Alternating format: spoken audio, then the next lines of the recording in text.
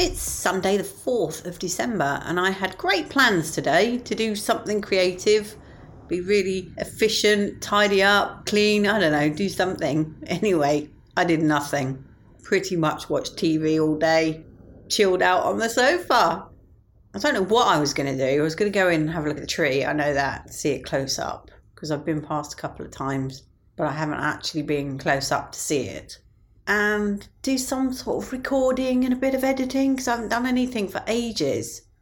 And I'm quite excited because my YouTube now has a proper handle, at Laughing Custard, instead of a string of nonsense.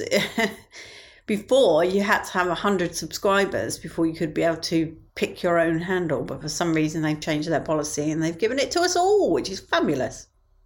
It seems to be the time of year when podcast-related companies contact me and tell me how my podcast is doing.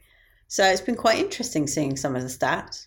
So I had some guy, Carlos from Podstatus, sent me an email to tell me that Diary of a Wannabe Human was number 102 in the category for the UK. On Apple, that is. So, yeah, thank you for that, Apple listeners.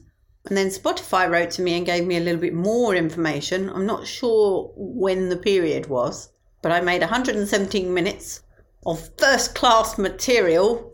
I added the first-class bit in. But that is more than 82% of other creators in the comedy category. Wasn't actually sure that I put it in the comedy category, but there you go. I must have thought I was funny at the time.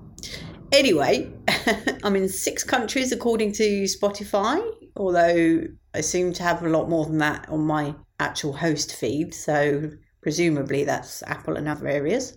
And the personality of my listeners are enthusiasts. So there you are, Spotify listeners, you're enthusiasts. As for the candle, it was gingerbread and the fudge was chocolate and banana, which I think is just banoffee, isn't it? It was very nice though. Much love and gratitude.